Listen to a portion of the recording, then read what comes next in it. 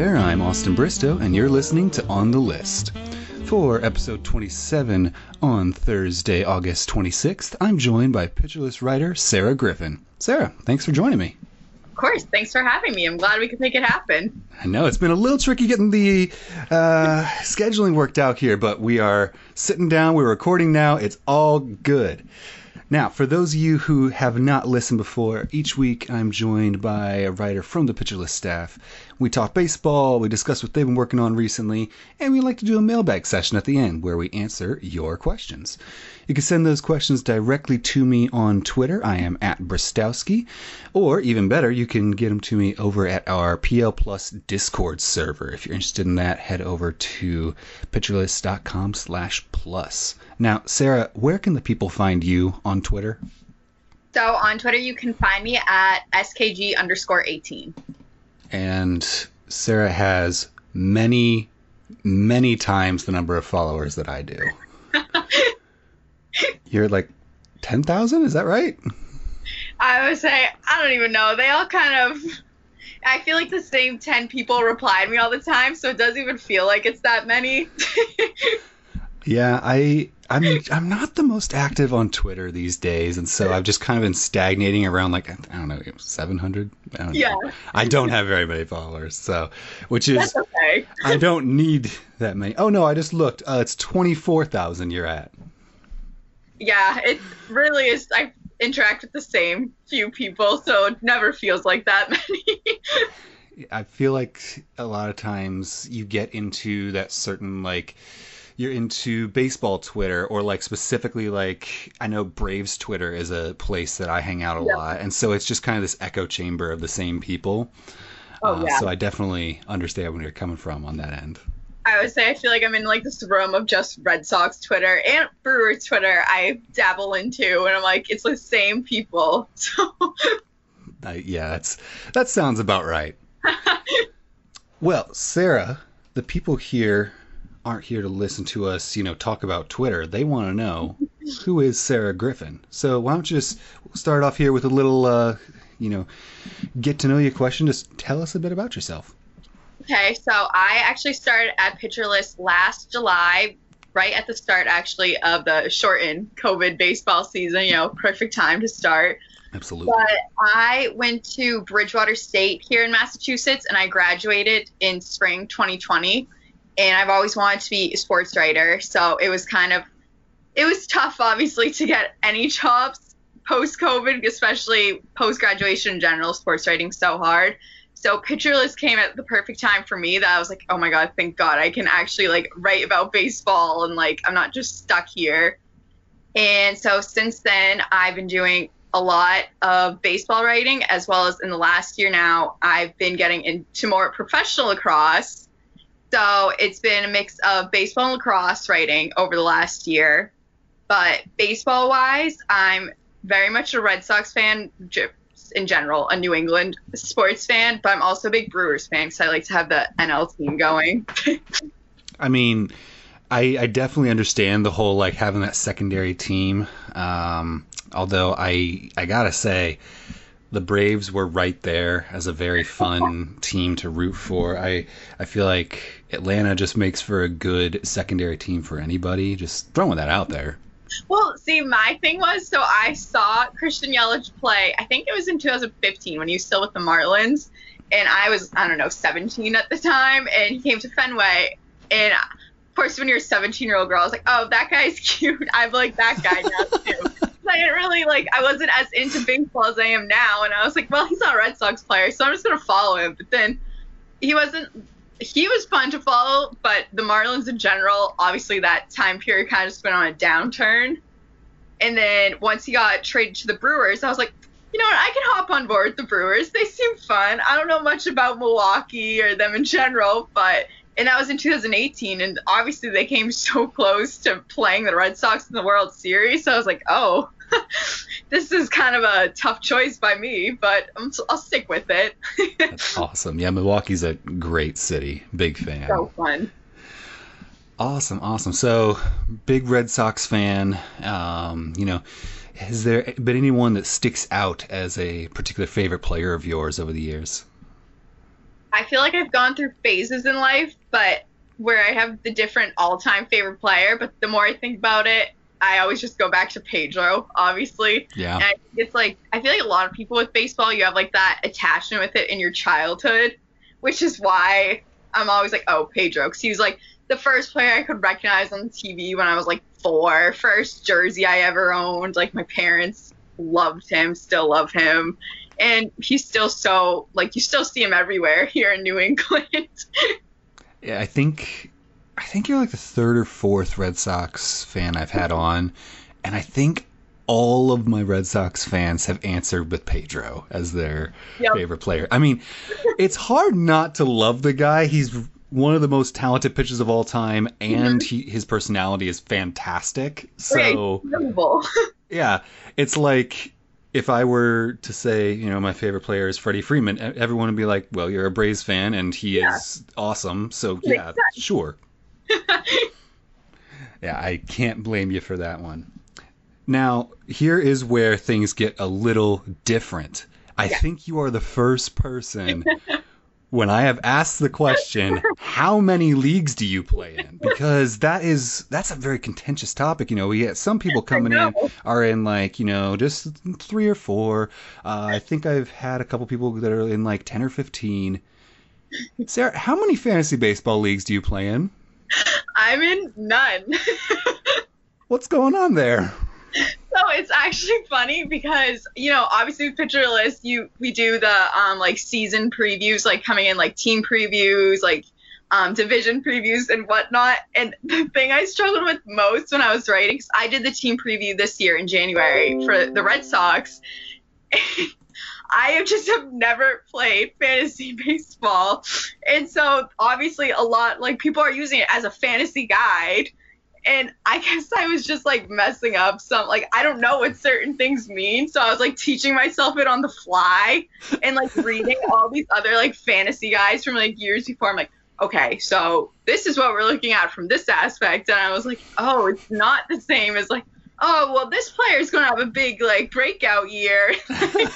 That's perfect. See, we need to get you reading our Fantasy 101 series, and so that you can participate in the staff leagues next year. Yes.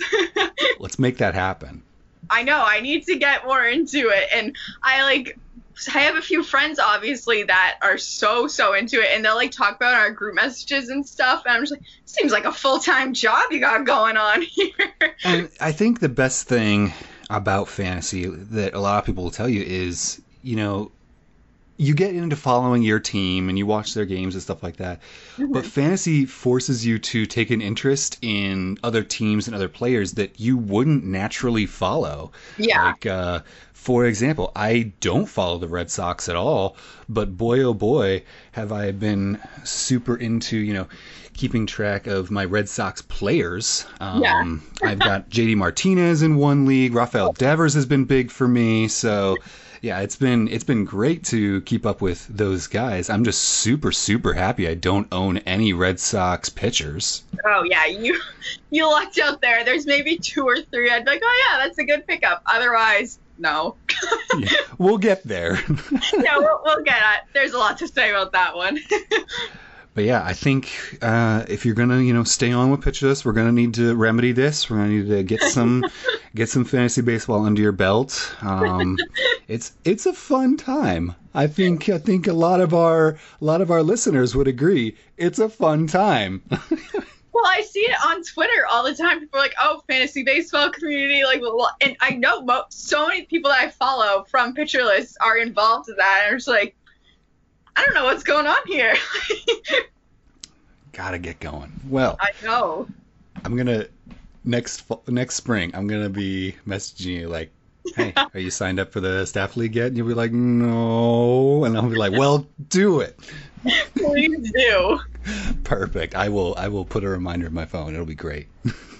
Yeah. All right. Now you've been with us for about a year or so. Yeah. Are there any projects or anything that you found particularly rewarding, or anything you're especially proud of? I think still to this day, my favorite Pitcher List work that I've done so far, it was actually my very first article I did back in July 2020.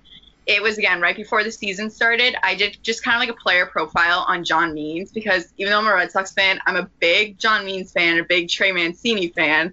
So I also do kind of follow the Orioles mainly for that reason, just because I love those two. And so obviously John Means had a great 2019 season, and I wanted to kind of just like, I feel like he didn't get the appreciation he deserved from everyone besides from Orioles fans. So I was like, oh, I'm going to write a player profile, because he actually has such an interesting like story, like journey to the major leagues and stuff. And most notably, I like published it, whatever, and it got way bigger of a reception than I thought. And also John Means' wife, Caroline, actually started following me from it, and I was like kind of struck about that, because I love her. She's awesome, and I've talked to her now since, and she's just a great person. I love both those people so much. But yeah, I think that's my favorite one, just because I was like, here's like all these pitching stats and why you should be paying attention to him, but also like here's him as a person and why he's cool and so awesome and everyone should love him. That's fantastic. Yeah, I think I vaguely remember when that happened, and people were like, John Means has read your thing. Yeah. It was wild. I was so like, I was trying to play cool, but I was like, oh my god, John Means actually read what I wrote about him. And yeah, and that's like one of the first pieces that you put out after graduating. Yeah. And so it's like, wow, immediate success. This is awesome. I know, because after I graduated, I was just, before I got on with Pitcher List, I was just writing for my own blog, which was fine. Like, I would publish it to Twitter and stuff, but that was the first piece, obviously, I wrote, like, not just under my own name, like, independently, whatever. And I'm like, well, and there we go. John Means has read it, so. That's awesome.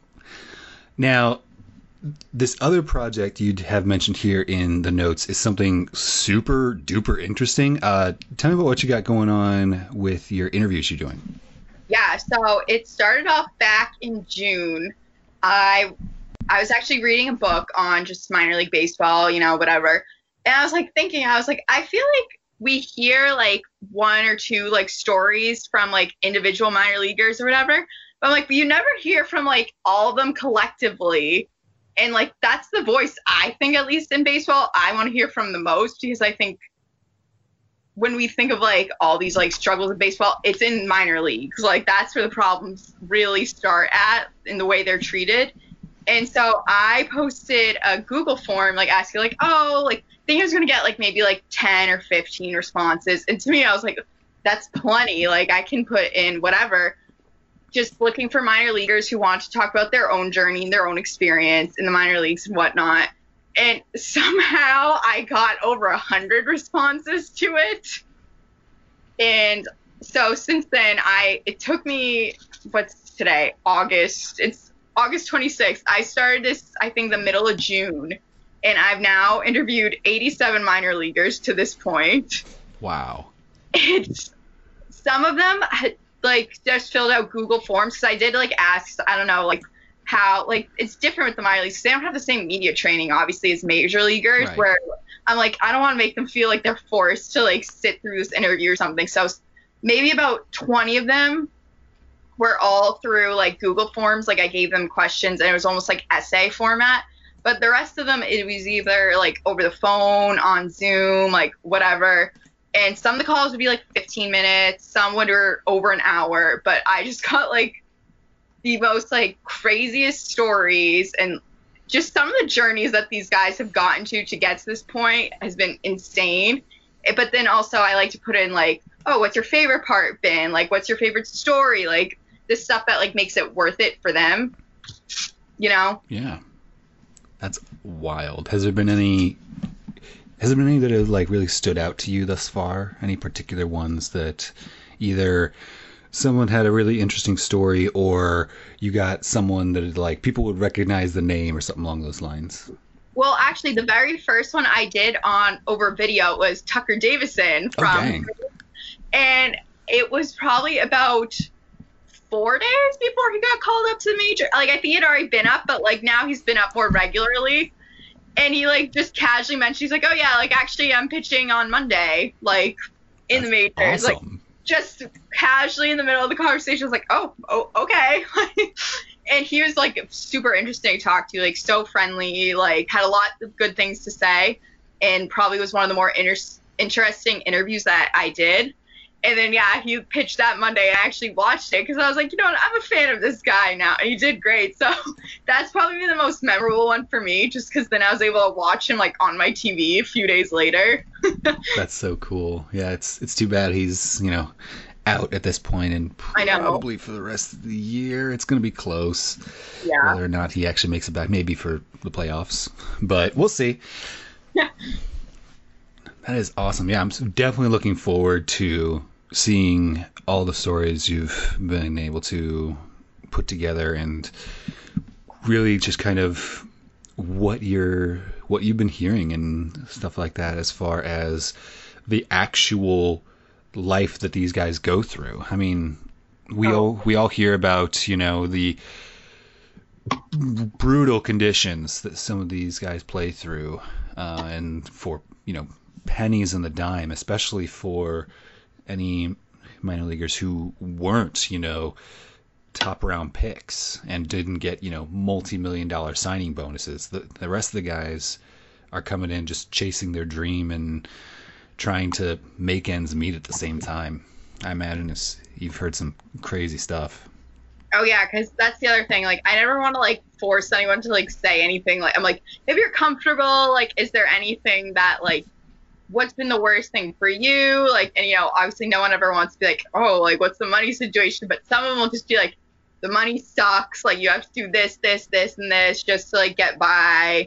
But then also other guys who have been like, oh, like, it is what it is. That's what I expected. I also think it also has a lot to do with like where certain like different people come from. Like, some of them are just like, this is how it's going to be, like, and I'm going to do whatever. Whereas there's some guys who they have like landscaping jobs, retail jobs on the side. Everyone knows the story of the Twins pitcher Randy, how he was an Uber driver. Yeah.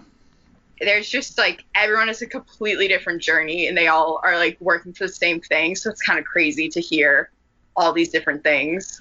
Yeah, fascinating that where all of them have so many experiences that they are absolutely sharing. They've all got a different way they got there, and they've got a lot of different, paths ahead of them, as far as some are going to make it to the big, some maybe they never will, and but they're all grinding for it, and I'm like I said, this is super intriguing that you've been able to just kind of throw this together. It's kind of shows the kind of realm we're in now with the access we have to athletes. Oh my God, it's insane. Like, when I first got like all those responses, I was like, actually, I was so overwhelmed, to be honest, because I was like, how am I going to sift through like hundreds of these interviews, like whatnot? And I was just like, because I don't want to leave anyone out. Like, that's the thing. Like, right. My whole thing was I want to start this because I was like, I want to hear more. So I'm like, I want to hear every single one of these people's stories. Absolutely, yeah. But I mean, you went in without any like formal credentials or anything, and you just reached out and said, "Hey, anybody wanna chat?" And it turns out a lot of people are interested in telling their story or having their story told. Which is good for them, good for you. It really works out all around. So it's just really interesting that 20 years ago this would have been literally impossible.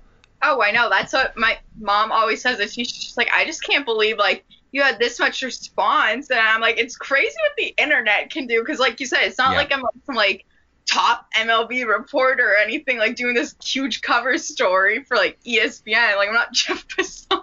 Right. Yeah. I'm just like, oh, let's see who responds. I don't know.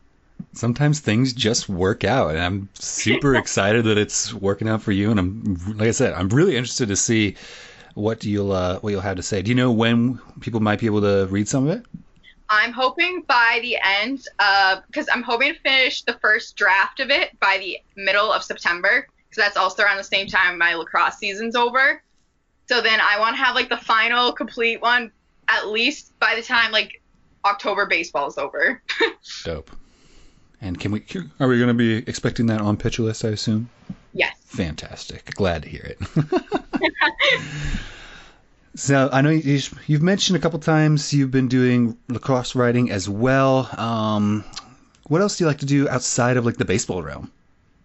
Yeah, so I actually originally, like, sports media wise, the first like job I had in sports was, weirdly, I'm not a basketball fan.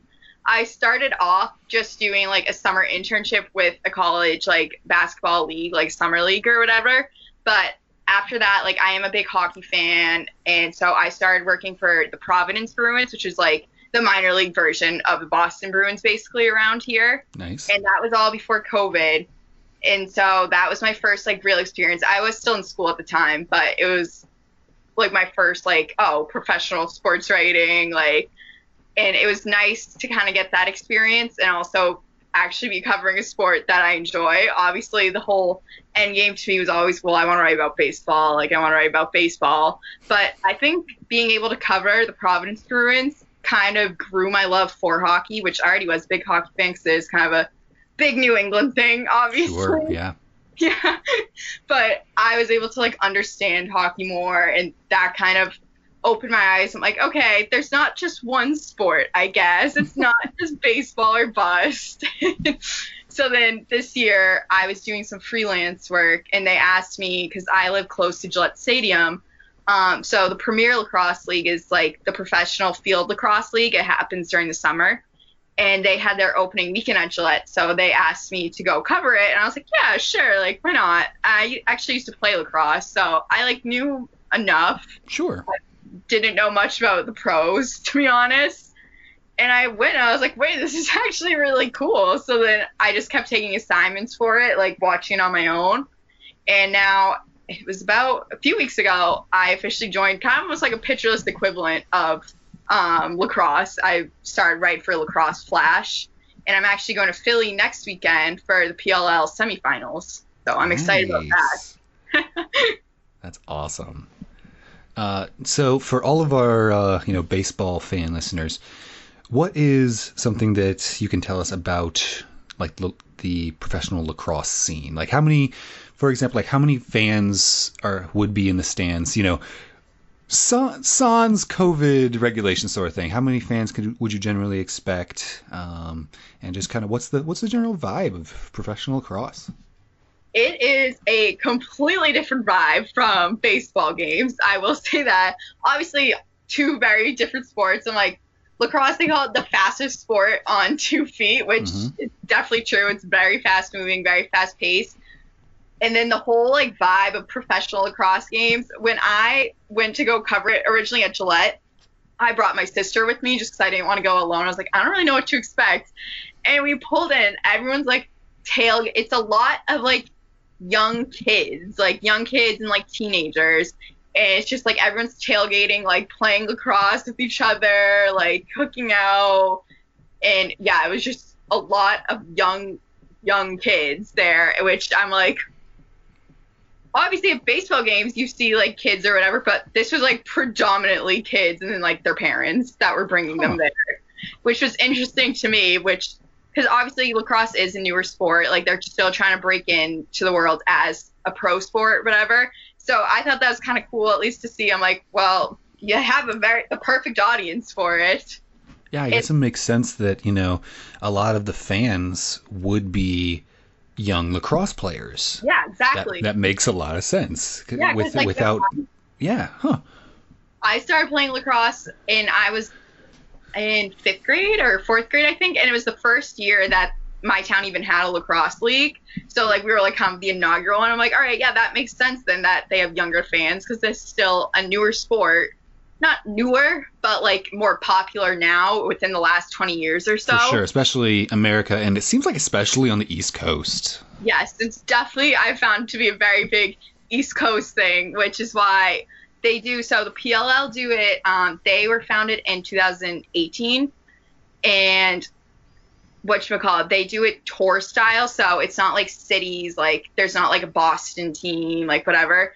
Okay. And they just go, it's each lacrosse club every weekend or every other weekend, whenever they decide to do games. It's in cities that have like a big lacrosse background, basically. And Nice. most of them were on the East Coast in the regular season. Their All-Star game was in California. They're in Salt Lake City actually last weekend, but Maryland, like obviously Baltimore is huge lacrosse place, Long Sure. Island. I was in Albany a couple weekends ago. They had it here at Gillette in Boston. It is a lot of East Coast influence, plus a lot of the kids that come up in the PLL are from East Coast colleges, because that's where it's most popular, like Johns Hopkins, Syracuse, and whatnot. Sure. So I've definitely found, yeah, it's a big East Coast thing.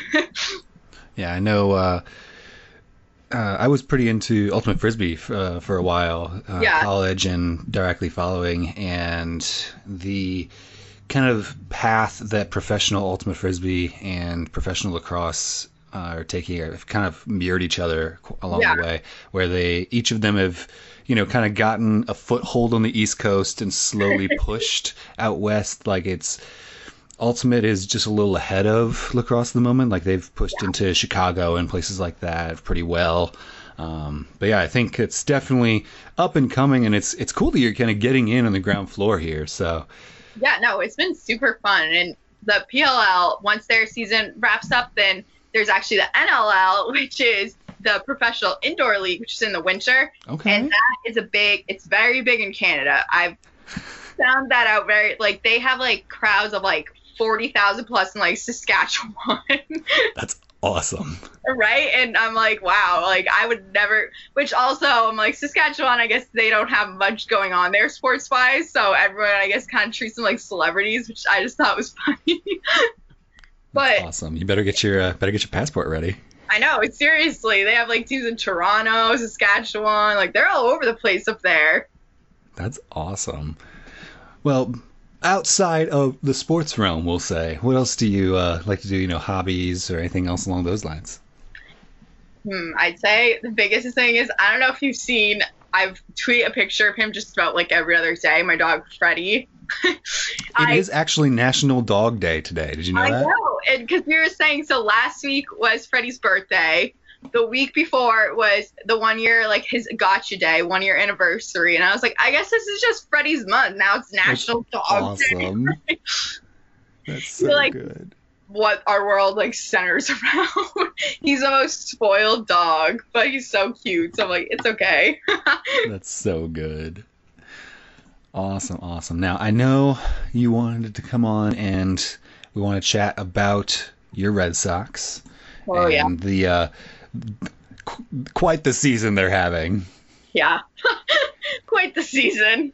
So, start me off here. Like I said, I have not watched a lot of Red Sox this year.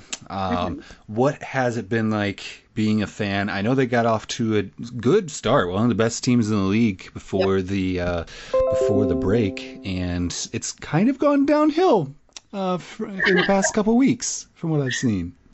See, the thing is, going into the season, I had such little hopes for them because I was like, they're not going to be good in 2021. Like, Hein Bloom set us up, like, we'll be okay, we'll be sufficient. But I'm like, October baseball probably just isn't going to happen, especially not in the AL East. Like, that's fine. My sights are set on, like, next year, 2023, whatever. I was so okay with that. But then the first half of the season, they kind of tricked me into thinking, like, oh, this team could make such a push come October to the point they're number one. There's a point, I think they're 4.5 games up on the Rays at one point of this year. And I was Sounds like, about right. oh my God, like no one expected this to happen. Like everything just seems to be going the right way. And like they have a good roster, don't get me wrong, like especially offensively. Like I'm like, yeah, that makes sense that this lineup is like mashing from top to bottom. But then pitching was never something that I expected to be like anything special this year. But things were just going their way in the first half. So I was like, well, if things are going our way now and we still have like Perez, Garrett Richards in this like rotation, once we get Chris Sale like back permanently and like Tanner Houck's like here to stay, I'm like, this team's gonna go so far come October. You know, the bullpen was great the first half, like, and it was just like after the All-Star break, something like switched, and it's just been so, especially since the trade deadline, things have just been miserable. it felt like the fact that you guys, not only did you not get Anthony Rizzo like it was rumored was going to happen, but he went to the Yankees. It almost felt like that took the wind out of a lot of fan sails, and I don't know if that was kind of morale hit to the team or anything along those lines, but I'm looking at the stats in the last 30 days. Offense has still been pretty solid. Last 30 days, they are, let's see, 12th in the league in runs scored, behind teams like the Rays, Cincinnati, Milwaukee, Atlanta. So a lot of these hotter teams right now. Yeah. And then you look at the last 30 days for pitching. Look at the ERA. And they are fourth to last. Yep. The only teams that have been worse to them recently are Miami, the Cubs, and Baltimore. Yep, that sounds just about right. Oof. It has been, like you said, with the trade deadline, I think a lot of people were expecting. There was a hot day. I was like, oh my God, we're getting Max Scherzer and Anthony Rizzo. And then, like, as soon as the Scherzer deal went on with the Dodgers stuff, I was like, okay, that was ridiculous for me to think that was happening. Like, we were all so, I'm like, eyes on Anthony Rizzo. We need that first baseman, like, whatever. We get Chris Sale back. Everything's going to fall in line. It'll all be okay. Obviously, Anthony Rizzo went to the Yankees. And then we got Kyle Schwarber, who it has been great for our offense. Like, For sure. Awesome. But I'm like, it did not help the first baseman question, which was my biggest concern going to trade deadline. Like, as long as we get first baseman, I'm fine. Like, it doesn't have to be Anthony Rizzo, I guess, whatever. And I know they said they're going to try him out at first base, but that still has yet to happen. And I'm like, at this point, like, I like where he is now. I'm like, For Schwarber, you mean? yeah, I'm like, Yeah. why mess around with it? But also, like, Bobby Dahlbeck is not the answer. Oh, but you have Travis Shaw now. Yeah. Yeah, which he's had a good past week. Oh, yeah. Like, the past But- week, he's been rocking it. And, like, the thing is, because a lot of people, I feel like, you, like, think Travis Shaw, like, backs the Red Sox is, like, this, like, happy little, like, reunion tale. But I'm like, Travis Shaw has been with the Brewers the last couple years. I've seen how Travis Shaw has been playing. I'm like, do not let him fool you. Yeah, no. You're all getting way too excited right now. I'm like, when he was with the Brewers, most of the time he was down in the minor, like AAA, and he was hitting like freaking like 400, and then he would come back up to the majors, and it just did not translate. But he would have like one big hit every few games that would keep him holding on there. And honestly, once he left the Brewers, I was like, that's for the best. This is good, whatever. I did not think we would hear his name again. And then I got the notification that the Red Sox were picking up Travis Shaw, and everyone was excited. I was like, oh. Yeah, I mean, in his first 5 games here, I believe he had a grand slam or something along those lines. He had the big saving grand slam a few nights ago. And then he's also got a really solid 50% strike rate. Yeah. Strikeout rate, yeah. Yep.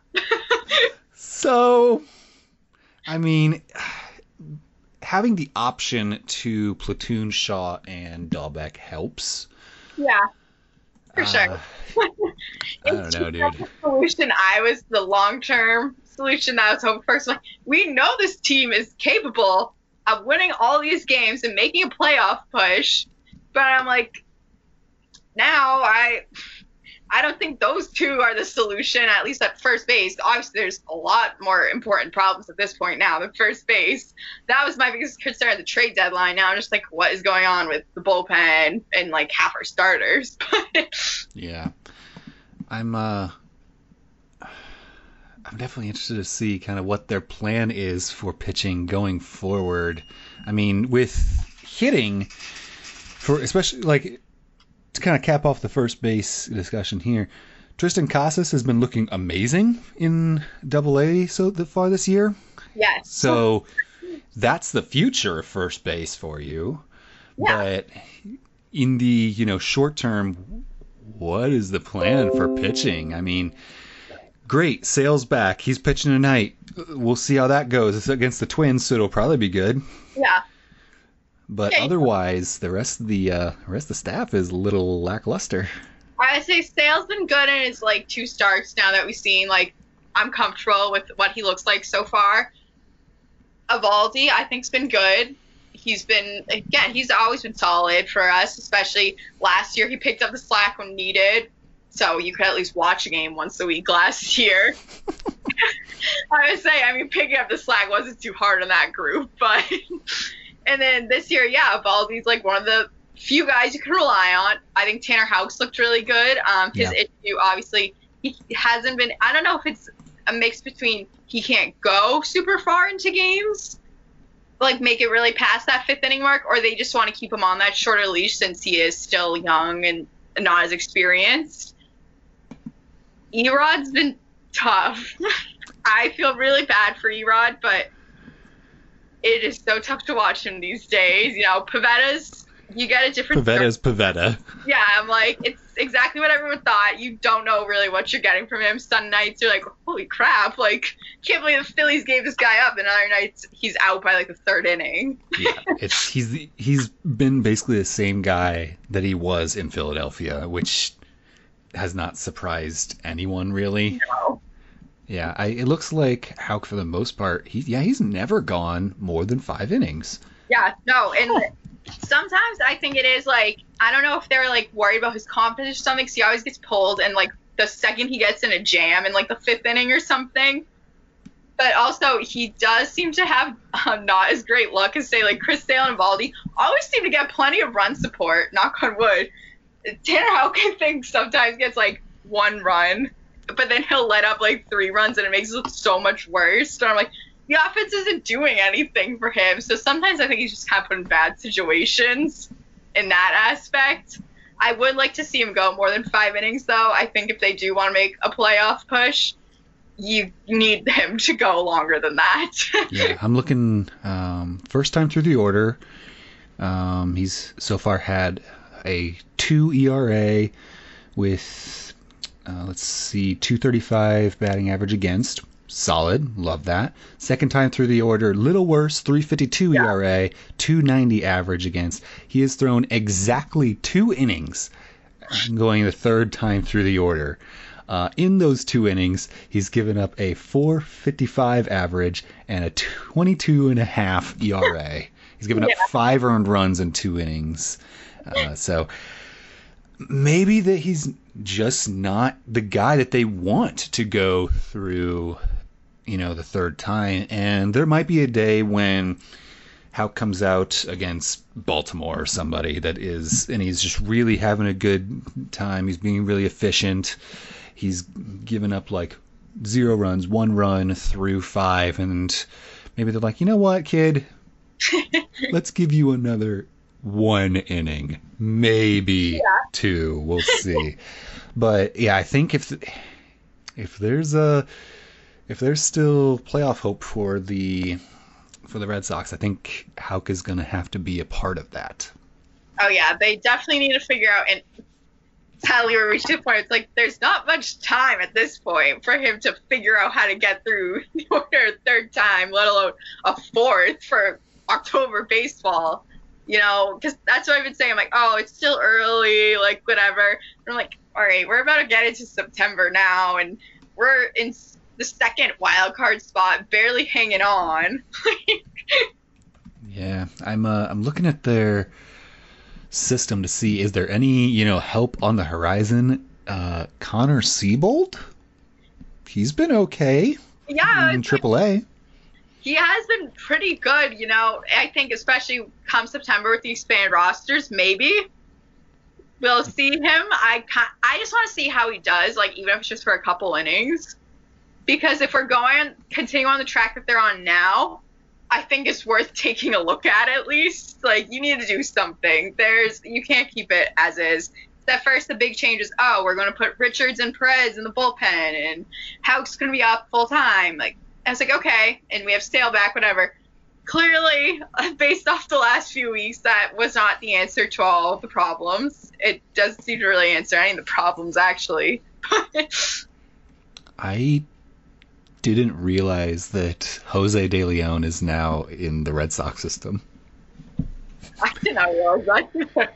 Yikes! I was gonna say I thought he was with the Rays. No, the Reds, and he was with the Reds earlier, and he was released after having 18 innings of an 8.35 ERA with them.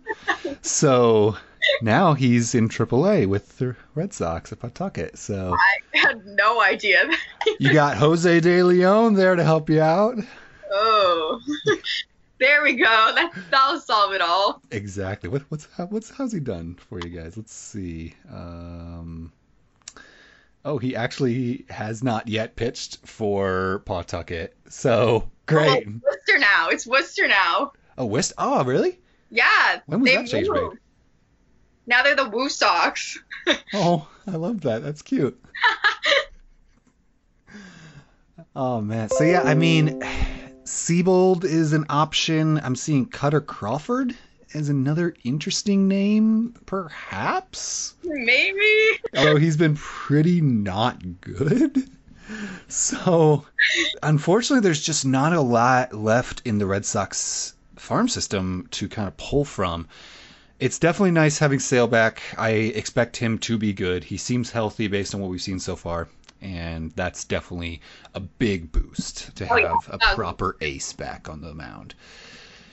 But yeah, if Erod's not gonna be Erod, if you're not able to get anything better out of Richards or Houck or anything like that, it's gonna be tricky.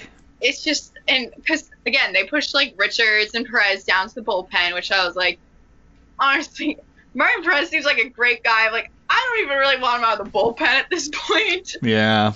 His first two appearances out of the bullpen were okay, and I think since then it's just been all downhill. It's like 7+ ERA, so I'm like, it's just not working out here in any. Then Garrett Richards has been pretty good actually out of the bullpen, but they don't use him a ton. I don't think I've seen him now for at least a few days, but they continue to like use the heck out of Matt Barnes, who just does not have it right now, which, of course, he had it all first half of the season, was his all-star, and then everyone gets in slumps, but I'm like, it seems like he's slumping at the same time, Ottavino's slumping at the same time. Yeah. Garrett Whitlock has been good, but you can't rely on the, 25-year-old that you got under Rule 5 to save your entire bullpen. I mean, Whitlock's been awesome. Do you think they might look at him for a starting role, perhaps? Stretch him out? I thought that if anything, he might be tried out at closer now instead of Matt Barnes. Interesting. But I think the goal is for next year. It sounds like they want to at least give him a chance to start or even just open, which I think, why not? He's had a great year. Why wouldn't you give him the opportunity? Yeah, Garrett Whitlock, 60 1/3 innings pitched, 67 strikeouts, 1.64 ERA, and a 1.11 WHIP. That's pretty solid. Yeah. Yeah, 27% K rate, 6% walk rate. That's a good time, especially for a Rule 5 pick from the Yankees. That's got to feel amazing. I always think that because I actually wrote a picture list article at the start of the season. I think it was in April or May about how Garrett Whitlock has kind of been a secret weapon for the Red Sox, whereas now I'm he's our whole bullpen. Oh no. He's all we really have there now. Not yeah, even it's been. Weapon. You got Hansel Robles. Hansel Robles is so streaky. 2 nights ago, he saved the game and whatnot. Then last night, which I'm okay, he's not someone who should put in 2 nights in a row. Clearly, I don't know if it was a grand slam or something, but he blew the game right open, and they went to extras and lost. Yeah, brutal. Well, is there anything else that you think needs to be said about the Red Sox here? What do you realistically expect from them through September? Realistically, I do expect them to have a wild card spot. I do. I don't know if that's just me being too optimistic, but I've looked at now our schedule compared to the A's, because that's who we're vying for that second wild card spot, and I think we have the easier schedule compared to the A's. Hey, Seattle's only 2.5 games back. Yeah. Yeah, things seem to be going well for them now, so that's good. It's a crazy team with a minus 56 run differential that just somehow wins close games exclusively. It's Yeah, wild. if they end up knocking us out, I'll be like, you know what? All the power to them. They deserve it more at this point for how much we've just imploded over the last month. If the Mariners make the playoffs, I think we need to check on Mikey Ajedo and make sure he hasn't partied himself into an early grave. Well, if ends up being a Mariners Yankees game, I'm like that because I actually don't love that wild card games. They're just the one. I wish it was a 3-game series, but I'm like, if it's Mariners Yankees just one game, I'm putting my money on the Mariners. I'll say it. That's fair. I think the Yankees would beat them in the series, but I'm like, one do or die game, Mariners. To watch the Mariners go up against the Rays would be amazing. That would be so funny. So, for the Red Sox, though, you think they have got a wild card spot in them? I mean, the offense is still clicking. That's nice. Yeah. If you can get production out of Sale, if you can get continued production out of Houck and something from someone else. Yeah. If you can have 3 semi-reliable starters, Yeah, I think would you've say got a good shot at a wild card spot. Yeah, I feel confident with Sale. Like, obviously, I'm not like, oh, this is reliant on him. He just got back from Tommy John. Obviously, he's not going to be like 2018 Chris Sale, whatever. But I like what I've seen from him so far. I feel okay with him. Evaldi, I feel comfortable with. Like, we all know, like, he's good. I'd give him like a B+. Like, he's a good second starter in that rotation. Yeah. And then how, again, if he can go a solid 5 innings, then that's okay with me. The bullpen, I need Matt Barnes to figure it out. That's my big one. Yeah, for sure. But it'll be interesting. I was just looking. I didn't realize the Red Sox are 40 and 26 at home, 32 and 30 on the road. Yeah. They have a great time at Fenway. Yeah, so they definitely have a good time at Fenway. Struggle most places else. But the thing was, they weren't even struggling that hard. Again, it's just been the second half. Yeah. When they're away, it has not been going their way. For sure. But let's talk about a team who's having a great time. Yes. Your backup squad that is keeping you out of a deep, deep depression. Your Milwaukee Brewers. I honestly, again, like I said, I started following Brewers in 2018. So that was the year that the 2018 Red Sox, like, they had that feel to them the whole year. I was like, the Red Sox are going to win the World Series. This Brewers team, I'm like, maybe it's just recency bias. I'm like, they remind me so much of that 2018 team for the Red Sox, just with less, like, big star power name, which almost makes me like them so much more.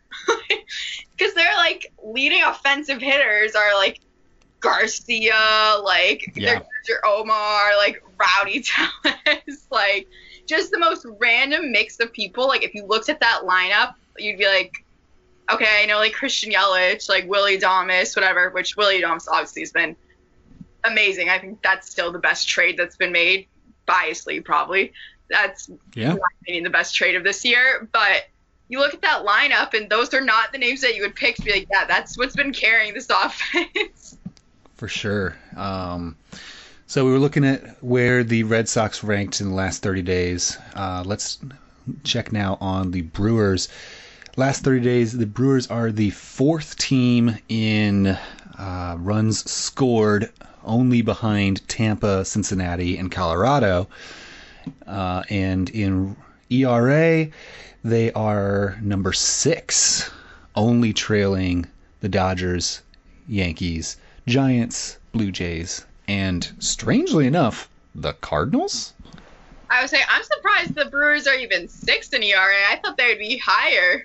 I know that really the crazy thing to me about the Brewers is how just kind of out of nowhere over the past couple years they've put together a ridiculous pitching staff. Mm-hmm. Like, a lot of times, like, Atlanta, they stocked up on pitching prospects for years. Yeah. So everyone knew at some point the Braves are going to have a really good rotation. That's going to happen.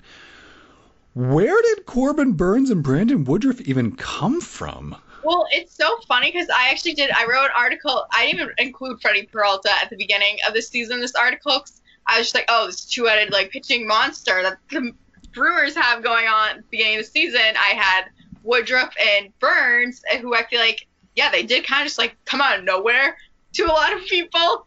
And, like, they all went through the Milwaukee system, whatever. And Milwaukee farm system, like, they're not some top-ranked system or whatever. So it's like, where are these guys coming from that they've been growing through Milwaukee? And now all of a sudden they have those two, like Peralta, and then add on to their scary bullpen. It's just like, what is this pitching that, like, all of a sudden is just like no one can hit? It's Joey Votto today, like, said that Brewers pitching staff is the scariest pitching staff I've faced, even compared to, like, 2010's, like, early Phillies. Yeah, I mean, I can't imagine a batter going up against, Corbin Burnes when he's on, and then Burnes comes out and everyone breathes a sigh of relief until they see Devin Williams walking out of the bullpen. I'm like, oh my gosh. I mean, the Brewers have got two of the best, maybe three of the best relievers in baseball. Boxberger's been gangbusters this year. Well, I say Boxberger out of nowhere, because I remember when I first, like, started watching this season, like, Boxberger's coming out, and I was just like, oh, like, wait, so when does this guy go? Because I was new Hader. 33-year-old journeyman. Yeah, like Hader and Williams, we all knew, like, yeah, like, that's a scary bullpen just based off those two alone. I'm like, Boxberger out of nowhere, all of a sudden, like, it's the three of them. You have the three guys in the rotation, the three guys in the bullpen. So it's wild. And what's almost crazier is I think people are kind of underrating Josh Hader. Yes, which is wild.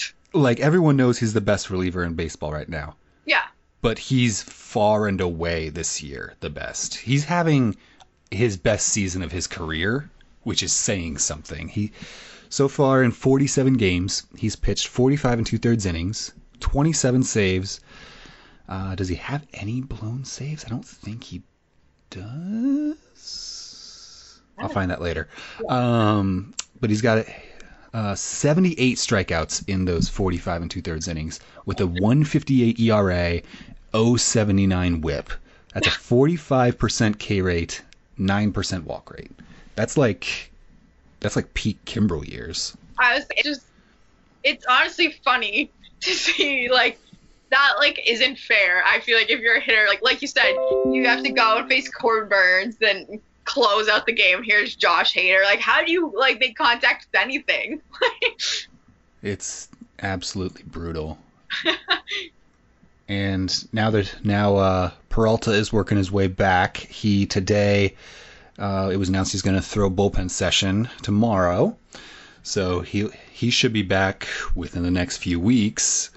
So, yeah, they are set to push for a really nice October run. Mm-hmm. I mean, the rest of the NL Central is just kind of falling over, aside from the Reds, who are all of a sudden productive. Yeah, and they're still 8.5 back. Yeah. I mean, Pittsburgh and Chicago are terrible. Just very bad. St. Louis is fine. Yeah. Cincinnati's got a good offense, not much in the pitching department, whereas Milwaukee is over here with a 119 run differential. It's just like everything is going the right way for the Brewers. And I don't know if you've seen it. A lot of Brewers fans call it, like, when they get the expanded rosters in September, they call it Craig Timber. Because Craig Counsell always makes these, like, crazy creative things that always ends up working. So everyone's like, oh, people are saying now, like, Brewers, just wait till September when all of a sudden everything's being reworked and the most random people are, like, coming in as heroes. Does Craig Counsell have a Manager of the Year award yet? I don't think he does. No, he doesn't. He needs one. He's a really, really good manager. I obviously probably biased today. I'm like, he might be the best manager right now, I think. Up there for sure. I think looking at the National League year, he's got a good shot at Manager of the Year. The one thing that might be an issue for him, who manages the Giants nowadays? Because they weren't meant to do anything. Yeah, you're right. Oh, God, it's Gabe Kapler. I was saying, I really want to see Gabe Kapler with it, but yeah. I don't want to see Gabe Kapler get a Manager of the Year, but yeah, hard to argue with the results that he's been getting this year. Yeah, if they continue on the streak they're going on, I'm like, they're keeping the Dodgers out of first place still. So the Giants still have the best record in baseball by a good margin, which is actually insane if you think about what everyone was expecting from them, beginning of the season. Well, it's so funny because I actually wrote for Pitcher List. I wrote the NL West division preview, and obviously that's for fantasy purposes, so I had to make some predictions or whatever. I think the Giants ranked maybe third, and I'm like, it's not gonna be anything special, blah blah, I'm like, well, they certainly proved me wrong. I really I didn't say they were gonna be bad. They seemed pretty average, easy to overlook. It's been just the strangest year in San Francisco, and I really want it to keep going because I would love to see the Dodgers not win the West. I just think it'd be so funny for the Dodgers to have to play a wild card game and whatever poor team has to play against them in a wild card. Yeah, who is it even lined up to be right now? Is it still... Right now it's Cincinnati. Oh, Cincinnati has overtaken San Diego in the wild card race. Oh, yeah, that's the other thing I was looking at the other day. I'm like, San Diego's really fallen off, which is... Oh, all their pitching is injured. And it's... the Braves have a better record than San Diego does now, and the Braves just, in the past month, got over 500 for the first time. So, yeah, it's not looking good in that realm of SoCal. It is unfortunate because I would love to see Tatis Jr. in October. Yeah. But also, I will say it is a little funny to me just because of how many, trades. I'm not, funny, but I'm they made so many moves for, especially pitching. And yeah, they're just falling apart.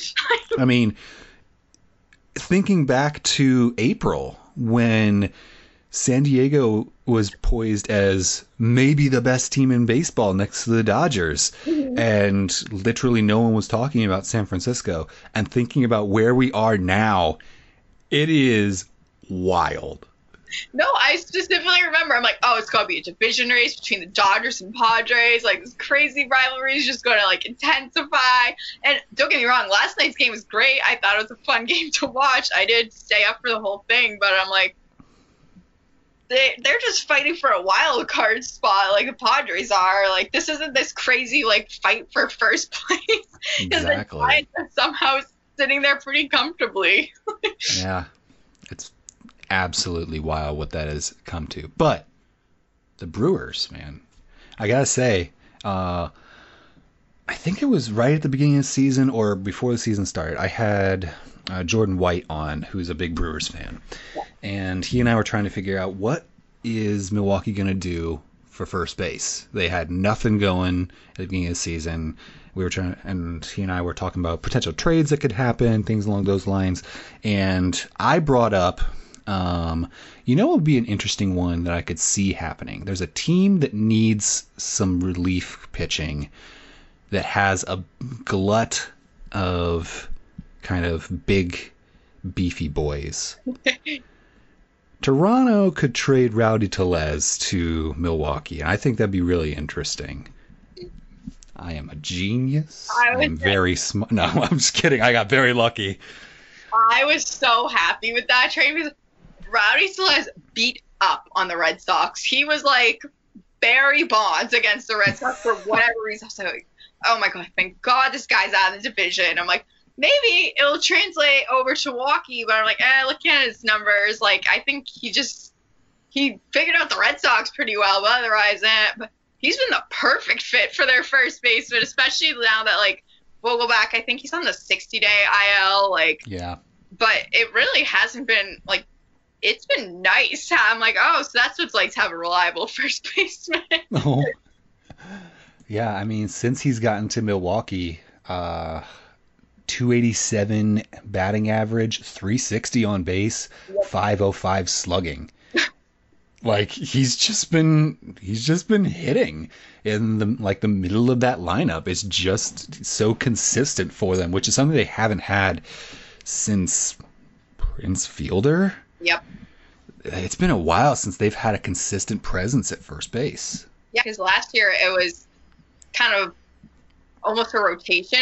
Like Ryan Braun, I think, was there a few times. Oh, geez. And this year they tried, oh gosh, who was it that they tried putting there? The second baseman that keeps going up and down now. Oh, Keston Hiura. Hiura, yeah. Yeah. Who's really fallen off. Yeah, I feel bad for him.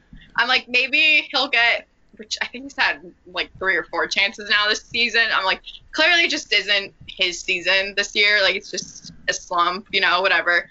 Which is so strange because his numbers at AAA are amazing.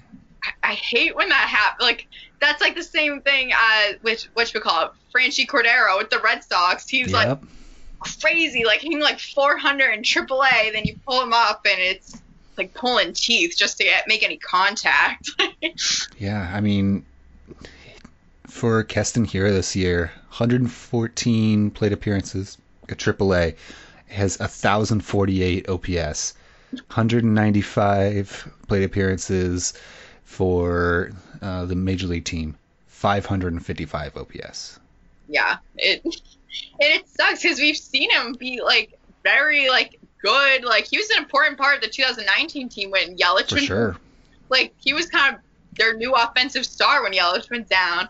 So what he's capable of. It's just frustrating. I don't know if it's like a mental thing. That's what it seems to be, at least. Yeah, he's just striking out way too much. 40% strikeout rate in the bigs this year. Speaking of Yelich, he has certainly not been his usual self, really 2020 through most of this year, but recently been coming on. Yeah, the last few weeks, I'm like, you know what? I am so okay with him having like a down year all the rest of the season. If he's going to start heating up right now at the perfect time, fine with me. I can overlook last year. I can overlook the whole first half of this season.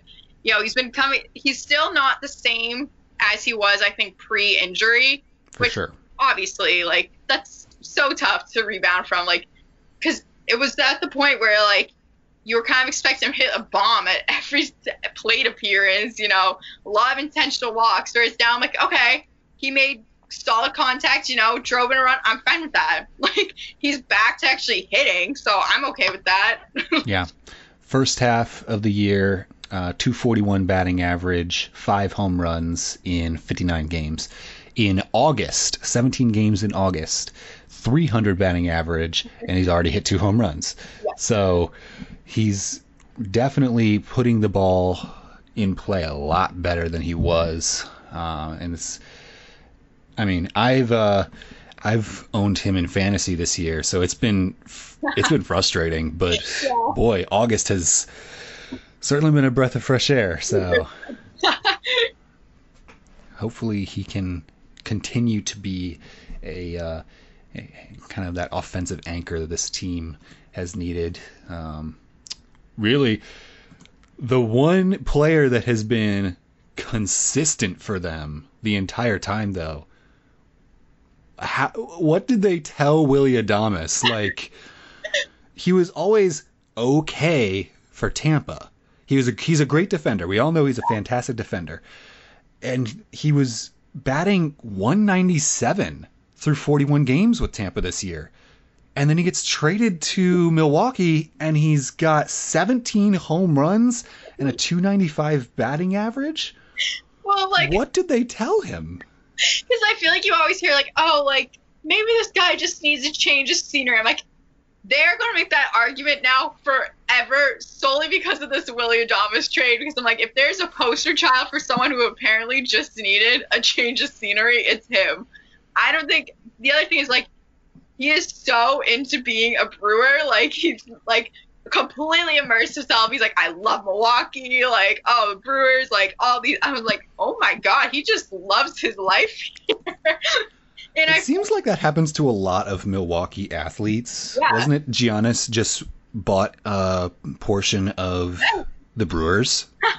He's like, oh, I love this city. I want to be a part of all these different things. Like, It's wild. Like, Milwaukee sports in general just seems like a great place to play for the athletes. Yes.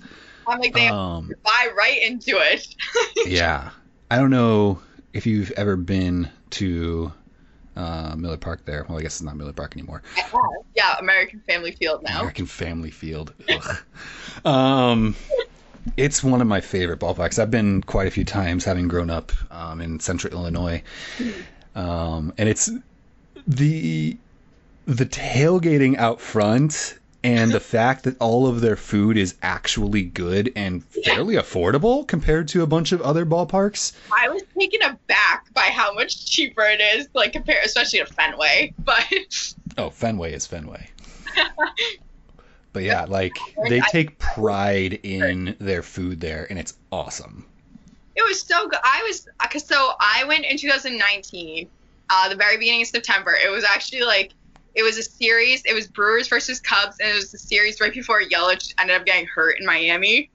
So I'm like, thank God, since I was going mainly, I was like, I want to see Christian Yelich as a Brewer. Thank God I missed that game against Miami. But, Right.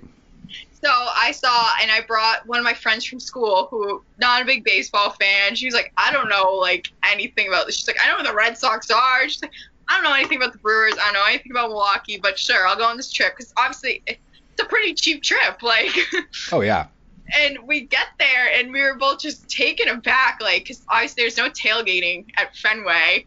And everyone's so friendly. Like, they're inviting us up, like, giving us food. Like, the food's actually good. You can, like, walk into the park with a beer. Yep. Alcohol's so much cheaper. Like, I loved the park.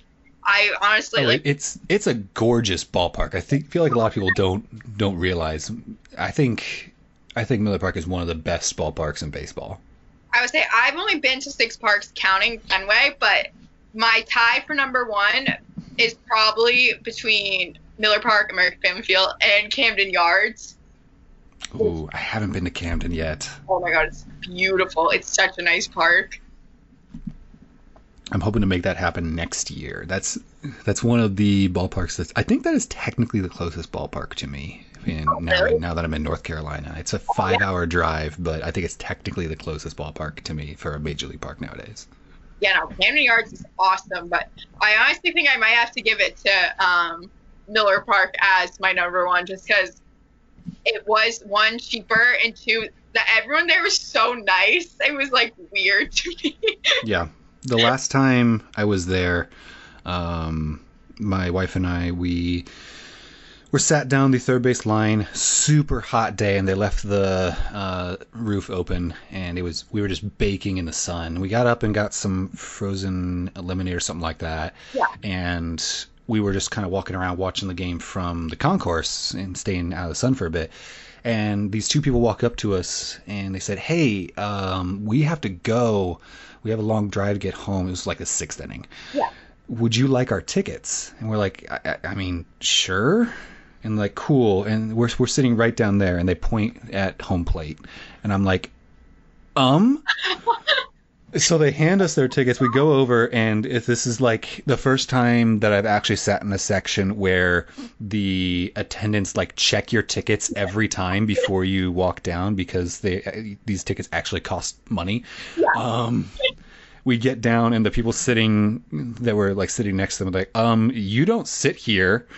We're like, no, it's okay. They gave us their tickets. And like, likely story. Yeah, it was like the plush seats and everything. I've never had that experience before nor since. It was wild. Yeah, I would say the one time I've ever sat anywhere even close at Fenway, at least like home plate, is it was like a 3-hour rain delay. And so at that point, and it was still raining, the game was starting at like 11:30. So then the people at Fenway were like, whatever, sit wherever you want. Like there's maybe 1,000 people left here. Whereas when I went to Miller Park, like again, like I don't know if it was because we were from Boston, I was just like, what are these people doing here? But everyone was just coming right up, talking to us, you know, like buying us drinks, like giving us food. And I was like, I'm like, Midwestern is definitely a thing where they say everyone's nicer. Because I'm like, you would never. I'm like, I don't even speak to people half the time.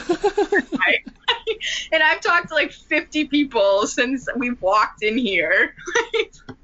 Yeah, dude. Especially like northern Midwest, Wisconsin, Michigan, Minnesota. Very nice people. Yes, so nice. I was so taken aback by it. That's awesome. Yeah, I'm super excited to see the Brewers in October. I haven't checked. Is that who Atlanta's going to end up playing? I think it is in the first round. Yeah, it would be. Ooh, I'm very scared now. I don't like that at all. I was just saying, like, okay, I'm good with that. I don't like that at all. We've got a good offense, but that's a lot of pitching. This is very pitching stuff. Yikes. Well, we'll see how that goes. I'll have to... I'm sure Jordan and I will have to make some kind of bet on that one. Yeah. Awesome. All righty. Anything else for Brewers, Red Sox, anything before we move on to our mailbag? I think that about covers it. You know, they're two polar opposite teams right about now. Yeah, certainly crossing each other on the road of fate at the moment. Yeah. Well, in that case, we will move on. As I said at the top, a large portion of our pod does like to be devoted to answering your questions on the air. So if you have questions for me or my guest, you can tweet them directly to me at Bristowski, or better yet, join our PO Plus Discord server. So, first question we have is not a question, but a statement. This is from one of our PO Plus subscribers named Little Piranha. Who simply says, Connecticut is the best state in New England, and I won't let anyone tell me different. So I read this and thought, I mean, sure, okay. I've never been to New England, so it meant almost nothing to me. But Sarah, I understand you have thoughts? Oh, I have a lot of thoughts on this one. Which, granted, if you ask any New Englander who they think like the best state in New England is, they're going to pick their own. Massachusetts, again, I know it sounds biased. Massachusetts far and away the best state in New England.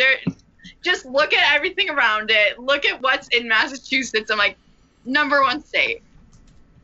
To me, which I'm so sorry to Little Piranha, I always rank Connecticut dead last. Oof. Always, always, always. They're just like an afterthought to me. Isn't Rhode Island part of Yes. New England? And I still put, maybe it's because I live pretty close to Rhode Island, so I'm like, you know what, Rhode Island has some nice places to it, and I'm like able to like go to them pretty easily, whereas Connecticut, it's to me just somewhere I'm like, I drive through it sometimes. Okay, You know? So officially the 6 states are Connecticut, Maine, Massachusetts, New Hampshire, Rhode Island, Vermont. So as a homegrown Midwesterner who has no opinion on New England as a whole, let me just give my brief thoughts on each state. Connecticut, I know so very little about Connecticut, and I have essentially no opinion about Connecticut at all. 5 out of 10. Yeah. Maine, I don't know. Maine seems like the south of the north, if that makes sense. I could see why you think that, yeah. It seems very rural. It's essentially Canada to me. I hear they have really good beer up there. I would say So they have food. Yeah, beer and food are their specialties. 5 out of 10. Massachusetts, lots of history. They've got Boston. I have no idea what else they have besides Boston. 7 out of 10. New Hampshire, 5 out of 10. Moving on. Rhode Island, it's super small. I don't know anything about Rhode Island. 4 out of 10. Vermont is home to Bernie Sanders, and I think a lot of pine trees and maple syrup.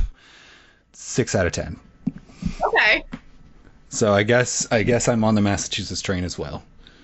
That is the correct choice. Massachusetts as your number one. And I think I had New Hampshire last, just because I could not tell you anything about New Hampshire at all. See, New Hampshire for me, it's like weird because there's like if I were to say like I honestly think there's more like southern feel in New Hampshire than there is Maine, which there is like places like that in Maine too.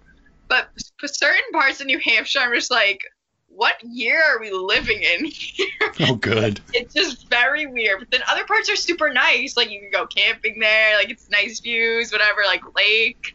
Like it's fun, which is kind of like Maine too. Like there's a lot of, especially like on the coast of Maine, like there's like cute little towns that you can go to, like, and they have great lobster in Maine, which I'm a big lobster fan. So. Oh, absolutely. I mean, from New England, you have to be a lobster fan. It's a requirement. It really is a requirement. But then, yeah, they have, like, other, like, little, like, rural towns that kind of have the same feel as some of those New Hampshire ones. They're like, what year do you people live in? And, like, do you get internet here? Oof. Okay, real quick. What is the best part about Massachusetts if you can't say anything related to Boston? I would say the Cape. Interesting. Okay. Yeah, I definitely want to come up and visit New England. Yeah. It sounds like an area, like I'm a big into history, so Boston would be an awesome city to visit. Of course, I've got to go see a Fenway game. Never been there, so gotta check that off my list. But yeah, I just have so little knowledge of or opinion about New England at this point. But Little Piranha did have a real question. Okay. If you were creating a minor league baseball team, what would the team's name be? Ooh, that's a good question. There's so many fun minor league team names. I know, like there's already, like you couldn't really go with any direction because there's some crazy, like my favorite was the Pickles. I love that one. That's awesome. I think the Braves high A right now is the Fire Frogs, which is amazing. What's the other? Oh, I like the Daytona Beach has the Tortugas. I like that one. For sure. I think I would probably name it after one of my favorite teams from my custom world that I made in Out of the Park Baseball. And I would either do the Blizzard or the Beacons. Ooh, okay. Yeah, I was in a completely different direction here. Yeah, you're just thinking like, what's something super fun? Well, I was like, well, you can get creative with them. I'm like, my favorite animals are dolphins. My favorite color is pink. I'm like, the pink dolphins. Perfect. I gotta see if there's any minor league baseball Dolphins yet. I'm like, I don't think any minor leaguer would want to be on that team wearing that uniform, but that's okay. I wonder if there are any minor league teams that one of their main colors is pink, like proper pink. Like there's gotta be like a Flamingos or something, right? There has to be, but I'm like, I don't know. There's some interesting ones, but I never see anything with pink in them. Come on, baseball, get on it. Also, while we're on the topic, just in general, way too much red, white, and blue in baseball. Yes, I agree. I am super disappointed that the Guardians seem to be keeping the color scheme. It's just boring at this point. It's so boring, and you have so many options. They could be a Kelly green and be the only other green team besides the Athletics in baseball. Like, for what, 20 years now, the Rockies have had a stranglehold on purple, which is debatably the best color. That's what I was saying. I'm like, how is there only one team with purple? That looked amazing on the uniforms. Exactly. It is. Purple is debatably the best color, and so it's crazy to me that everyone is just stuck on red, white, and blue. Like, it's just ridiculous. I have a set of all 30 pennants that I have up on my wall at work, and I keep updating them with the standings, moving them up and down. But there's just so much. You don't realize until you're looking at, primary color, secondary color Yeah. for all of the teams. So much red. They're all the same. They all just kind of blend together at this point. I'm like, I need someone to be like turquoise and like pink or something. Like, Exactly. just to stand out. Like, I feel like this isn't a problem in a lot of other professional sports. Like, football has the Dolphins are a fun color. The Browns have a nice color scheme. Yeah. I mean, hockey is hockey. They're all over the place. It's awesome. Even the NBA has a lot of creative color schemes. Like, it feels like it's just baseball that has this fascination with red. No, it really is. Like, there's so in professional lacrosse in the PLL, there's 8 teams total, but there's only 7 in the playoffs, whatever. And there's one matchup that they're called the Atlas, and their primary color is like turquoise, like bright blue, and they're playing the Water Dogs, whose color is like not even like dark purple, it's like light purple, and they're both like they're like colorful jerseys on. And I was like, this is such an aesthetically pleasing matchup to me, just as someone that loves bright colors. That's awesome. I love that. All right, so I threw in a couple here that we're going to get to, I think. But before we do, Christopher Reeves, one of our actual Discord mods, he came in and said, there seems to always be a, quote, battle of sorts between baseball players and lacrosse players. How does being a person who covers both affect your personal life, and how do you handle the inevitable war between the two when it happens? Well, it's funny because honestly, you always gotta know, like, growing up, I'm like, oh, baseball players, lacrosse players don't like each other, whatever. Not since I've been like, oh, I'm also covering lacrosse now. Like, I've gotten so many, like, messages, like, you need to pick one. You gotta cover one, or you can't like them both. And I was like, but I do like them both. Like, they're such different sports. I'm like, what do you mean I can't like them both? Like, there's really no similarities except they're played at the same time of year, basically. Yeah, does it stem from both of them being a spring sport in high school? Is that what it stems from? I think that's what it is. That's what it seems to like start out to, because yeah, it always starts off like whenever people explain why they don't like one or the other, it's always someone that plays the other one. And like, oh, in high school, like the lacrosse kids are such douches to us, and then they're like, but then look, they're like, well, anyone that plays lacrosse is just wasn't good at baseball, so they had to quit and start playing lacrosse. This is all new information to me. I'm from a tiny town that didn't even have a soccer team, let alone a lacrosse team. So this is brand new information that lacrosse players and baseball players don't get along. I'm fascinated. They go down deep with each other. And that's the other thing. Like, people are like, so I think lacrosse players do, like, especially have, like, I don't know if it's because it's just, like, mainly an East Coast thing still. They're like, oh, these preppy, like, douchebag lacrosse bros, like, whatever. Because that's another question a lot of people ask me. They're like, are they as douchey as they seem? I'm like, no. I'm like, there are, like, a few in every one, sure. But I'm like, it's kind of the same as baseball. Not everyone's this great person, I guess. And I'm like, I think that stereotype was started by these, like, in high school by, like, baseball players. And they just hurt each other. That's wild. Yeah, I had no idea that this was a thing that goes on. I, like, thought it was something that, like, after, like, high school, college, like, it's just whatever. But no, I've found, even now that I'm, like, covering, like, professional lacrosse, like, you can't do both. Brutal. Absolutely brutal. I did add in a couple here just for funsies. Okay. What is your favorite movie? Favorite movie? Oh, that's tough. Because I have, like, favorite movies in different categories of movies in my head. Like, my favorite, like, comfort movie I watched is Tangled.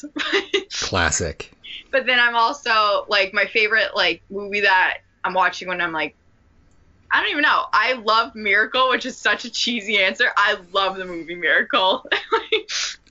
I cannot say I've ever seen it. Oh my god. If you're not big into hockey, it's probably not that exciting. It's one of those movies that like every time I watch it I'm just like, oh, I love hockey so much. Like but then also I love like How to Lose a Guy in 10 Days, which is just like an early 2000s romantic comedy that I will watch every day if I could. Same with like Mamma Mia. I love those movies. That's awesome. Kind of a nice follow-up from like Mamma Mia, Tangled, etc. What is your go-to karaoke song? Go-to karaoke song? This is another one. I switch out a lot, but most consistently I would say You're So Vain by Carly Simon. Ooh, that's a great karaoke song. Classic for karaoke. That's so good. Mine usually, and it has to be after a few drinks, is I Believe in a Thing Called Love. Okay. All right. That's a good one. Which is just so much fun. Yeah, there we go. Awesome. So that's about all I got. So, anything else you want to cover before we shut it down? I don't think so. I think we covered all the bases there. Awesome. Now, one more time for the people at home, where can they find you on Twitter? You can find me on Twitter at skg_18. Awesome. And that will lead you to all of her work at Pitcher List, work covering lacrosse, and everything else. Sarah, it has been lovely to get to know you, and I've had a great time. Thank you all for listening as well. For myself and Sarah Griffin, this has been On the List.